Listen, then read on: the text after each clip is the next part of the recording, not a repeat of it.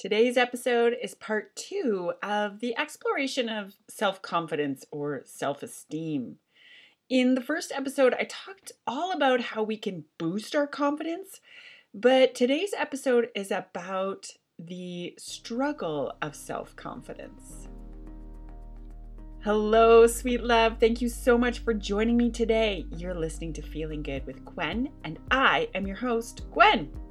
I'm a functional medicine, health, and life coach with a passion for finding the missing ingredients in our health and happiness recipe. And today I'm talking about some things that are getting in the way of us living into our most confident self, which impacts pretty much everything we do. So in part 1, I talked about the recipe to boosting our confidence, and I'll share an overview of that at the end. But I really want to talk or lean into the shadows of our self-confidence journey and what gets in our way and kind of just hold some space for that, because I think some space needs to be held. And if I'm honest, I had stuff that I needed to say. So the first thing I want to talk about is the very real experience of the ebb and flow of self-confidence. The reality is sometimes we're going to feel like we're doing it and it's working, and other times we're going to feel like a waste of space. And that's okay. It's a bit tough, but as far as I can tell, it's just part of the journey. And there are a million reasons why this might happen, from hormones to lack of sleep, or maybe having too many glasses of Chardonnay over the weekend. Whatever. It all impacts our self-confidence and our self-esteem. And I kind of want to normalize it. For myself, because this is something I deal with on the regular, and also for you, and really for all of us. Sometimes I feel like I'm doing great. I'm a great mom and wife and friend, and I'm taking care of myself, and I'm doing the work, and things are good, and I feel really positive about life. And perhaps, like the very next day, I will feel like garbage about myself. Now, I am doing the work to help me move forward and out of this place when I experience it. But it still happens. And I know it happens to most of the people I know and work with. So I wanted to talk about it, and I wanted to normalize it. Because when it's normal, we don't need to get attached to it and let it define us. We can let it move through us like water flowing down a creek. What we do not want to do is make a dam and cause it to pool up and get stuck in our mind, then get emotionally wrapped up in it, which leads to us sitting in that pool of garbage and only seeing our failures and our weaknesses and what total crap we are. No. Let's not do that, okay? The thoughts, they're going to come up. So you notice them. You imagine them flowing past like a springtime stream or a wave pulling back out into the depths of the ocean. I'm big into water, in case you aren't getting that. And let it go into the flow of the stream, or getting lost far out into the deepest depths of the sea. Really visualizing it. You notice it come up, you let it move through you, and visualize it exiting. We do not need to get hung up in it. That stops us from doing the steps I talked about in the last confidence episode. Okay, I actually feel like this is really big, because the less caught up we get in our negative or fearful thoughts, the less likely we are to believe them deeply. And that will help us move back towards creating a strong foundation of self-love or self-esteem or self-confidence, or all of those beautiful things. Next up, I want to talk about attaching our worth to the success or outcome. This is an issue. When we attach our worth or confidence building to achievements or the actual success part of the process, we might be perpetuating the concept that we are only worthy of feeling good about ourselves if we're succeeding. Now, I know this might feel a bit in conflict with my first episode on self-confidence, but if it is, it's just that I didn't explain it right in the first episode. Because yes, it is super important to be building evidence of success and succeeding into our database. But it is not at all attached to your self-worth. And if you're trying and you're feeling like you're failing and it's kind of crushing you, I strongly suggest spending some time creating a space between your worth and your outcomes or your value. Ask yourself, if one of my kids fails or someone I love fails, do I think they are a failure and not worthy of love and acceptance and joy and all the good things? Or does it just mean it didn't work out that time and perhaps things need to be adjusted or actually just done a million times before it works? Is that a possibility for me? Do I believe that people need to be perfect and need to nail everything right out of the gates in order to be loved and worthy and accepted? If so, where does that thought come from or belief come from? Now, I'll be honest with you. This is very common. So I really do recommend poking some holes in these thoughts and ideas if you can. Where do these beliefs come from? Are they true? Do I believe them only about myself or also about the people I love? Does this belief serve me somehow? How is this belief serving me? How am I living my life with this belief in place? And who would I be without these beliefs? Some of these questions are from Byron Katie's book, The Work, which even a quick Google search can give you some powerful framework for breaking free from the stories you've been lugging around all your life. So totally worth Googling that business.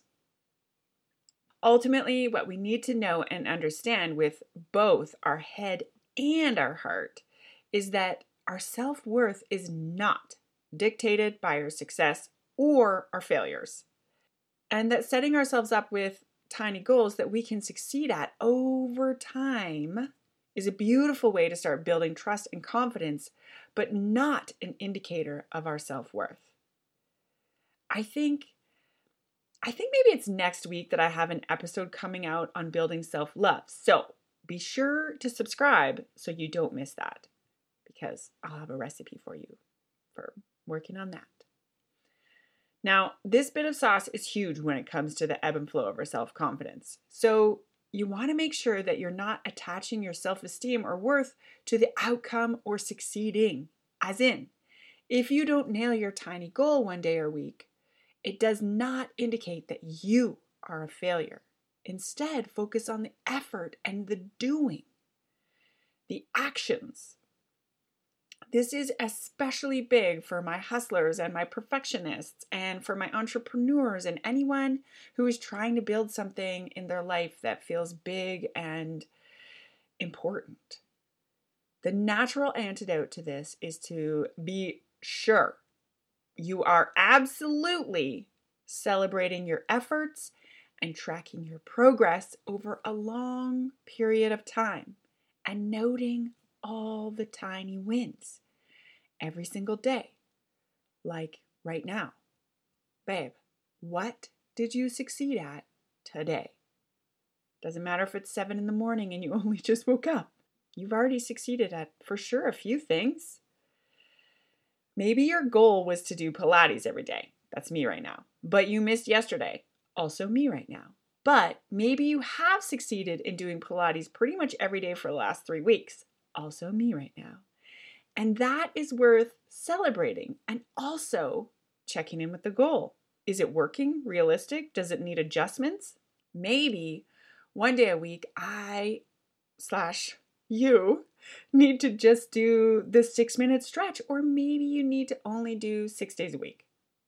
Anyways, I kind of just digressed into my own kind of actually pretty weak sauce example, but it's what came to mind because that's a mini goal I'm working on right now. Pilates every day for at least 30 days. Of course, the bigger ones can have bigger impact on our self-confidence. But as discussed in part 1, these mini goals really do matter. But no matter what, you are worthy. And that you are trying shows you that. Okay? Does that make sense to you? Your effort is showing you that you are worthy. And the final one for this little mini episode is to check your thoughts. Naturally, we all have our shadow and our sunshine thoughts. Our shadow or fearful thought center reminds us endlessly that we are useless and a total failure and that we can't do anything and we shouldn't even try because it's never going to work for us. And who do we think we are anyways? Okay? Those are our shadows. But then, most of us do have the thoughts that are a bit like sunlight shining through the clouds, making what I, for some reason, call God rays. Do you know what I mean? When the sky is full of big, sort of dark, rumbly clouds, and then maybe there's even a storm out across the valley. But then the clouds part in just a way that sunshine comes blasting through. It is bonita. And those are like our sunshine thoughts.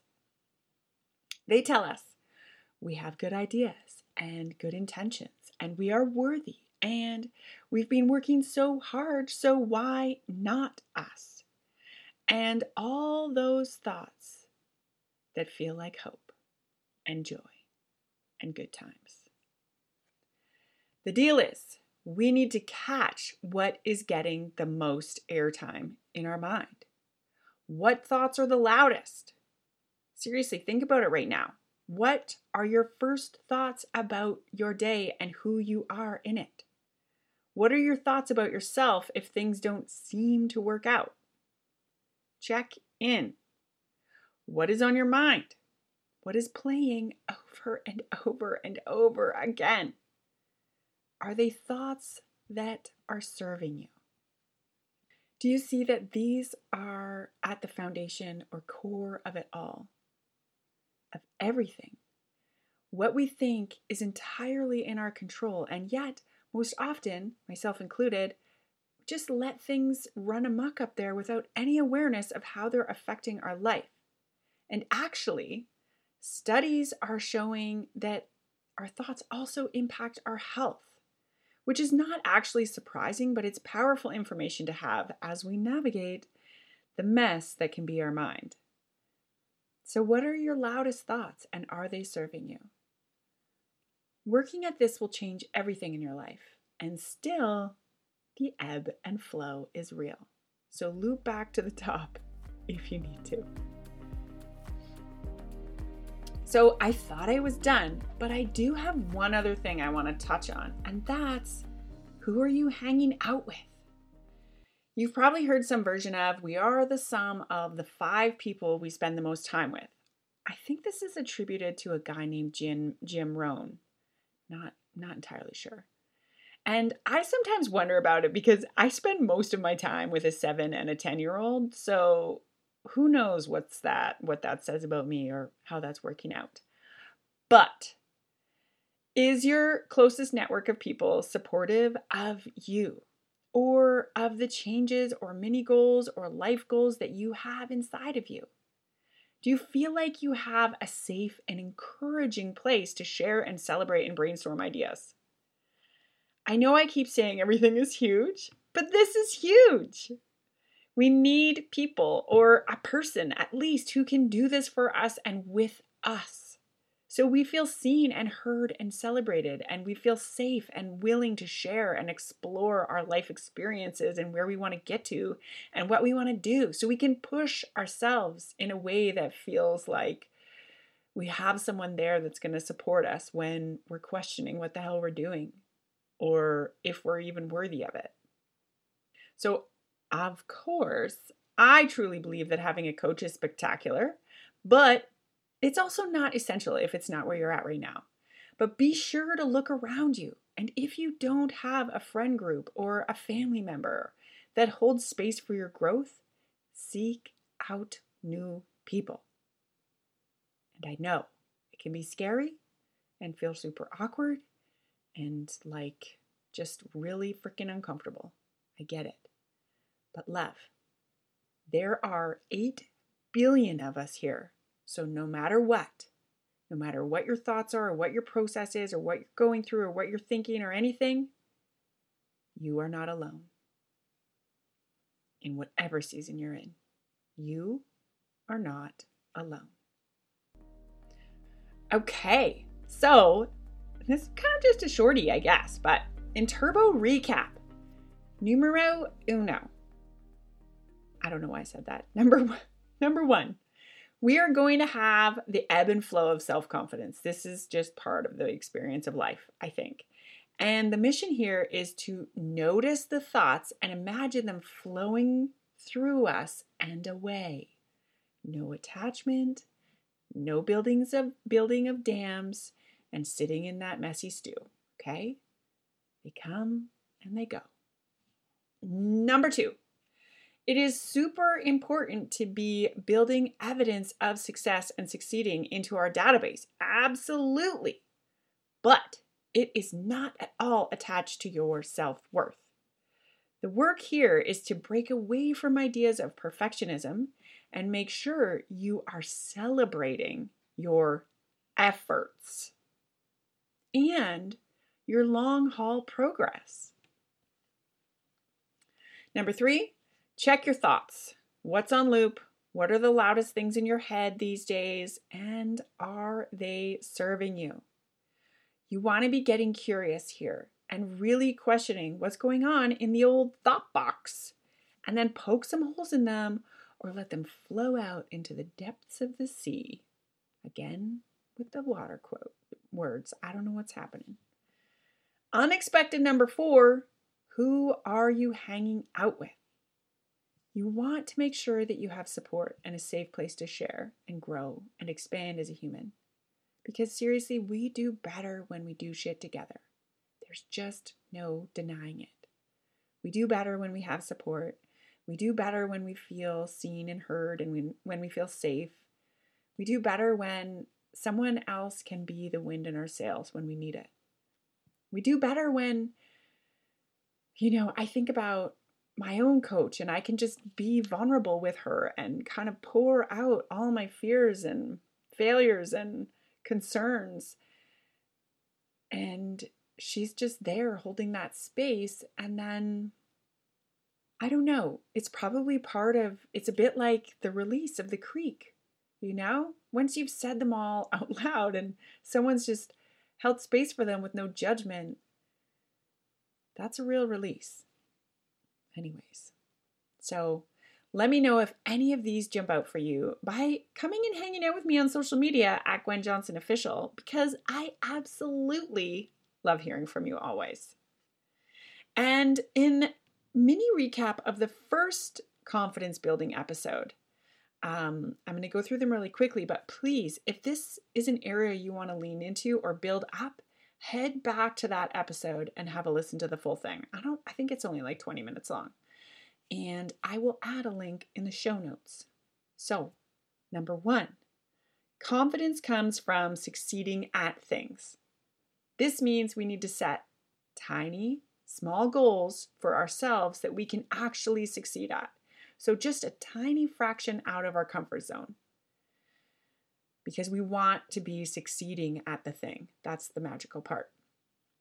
Number 2, confidence comes from being in action. This means we need to do things. We need to be doing things to create change, which of course feeds into number 1. Number 3, confidence comes from building trust with ourselves. The process of building trust with ourselves creates confidence. See number 1 and 2. This is huge if you think about having a friend who constantly lets you down or not lets you down, but who constantly just doesn't show up for you when you need them, who is not reliable. This is not the kind of person that you are confident in. And yet that's how we treat ourselves. So we end up having this real lack of trust with ourselves. It's not someone you would want to be friends with. And you want to be friends with yourself. Okay? Just get that straight. Number 4, confidence comes from celebrating our achievements. This is how we actually create the emotional response that helps us feel successful. So freaking important, okay? I know so many people feel like a total ding dong when I'm like, you gotta celebrate it. Whatever tiny achievement you're doing, you gotta celebrate it. They're like, whatever, Gwen. And I'm like, no, this is the most important part of the recipe. If you don't celebrate it, you're not gonna keep doing it. And if you don't keep doing it, you're not gonna be building trust. You're not gonna be in action, and you're not gonna be succeeding. Okay? So celebrate. This is a little bit of a rant at you. Sorry. Number 5, confidence comes from making decisions. And when we hone our decision-making skills, we connect to our intuition, our instinct, and we build trust with ourselves. See number 1, 2, 3, and 4. Making decisions. It's a muscle. How do we do it? We practice. Tiny things. Make them, own them, live with the consequences, deal with it, keep learning, keep going. Make decisions. And just as a tiny digression, I have struggled with making decisions. I've struggled with all of this. That's why I made this episode and this next episode. That's just how it is. Now, that's just a quick overview from that first episode. So if that made your brain open up with like a little sliver of curiosity, jump back and listen to the full episode to learn more. As for today, thank you for listening and for being here. You really are spectacular. Please be sure to subscribe so you don't miss any ingredients for your health and happiness journey. Share with your awesome friend who supports you. And if you want to hang out with me a bit more, please join me on Instagram at Gwen Johnson Official. I think I already said that. For just regular bits and kind of boosts of goodness. Kindness for a million days and more. And do not forget that no matter what, you are already worthy, enough, and loved.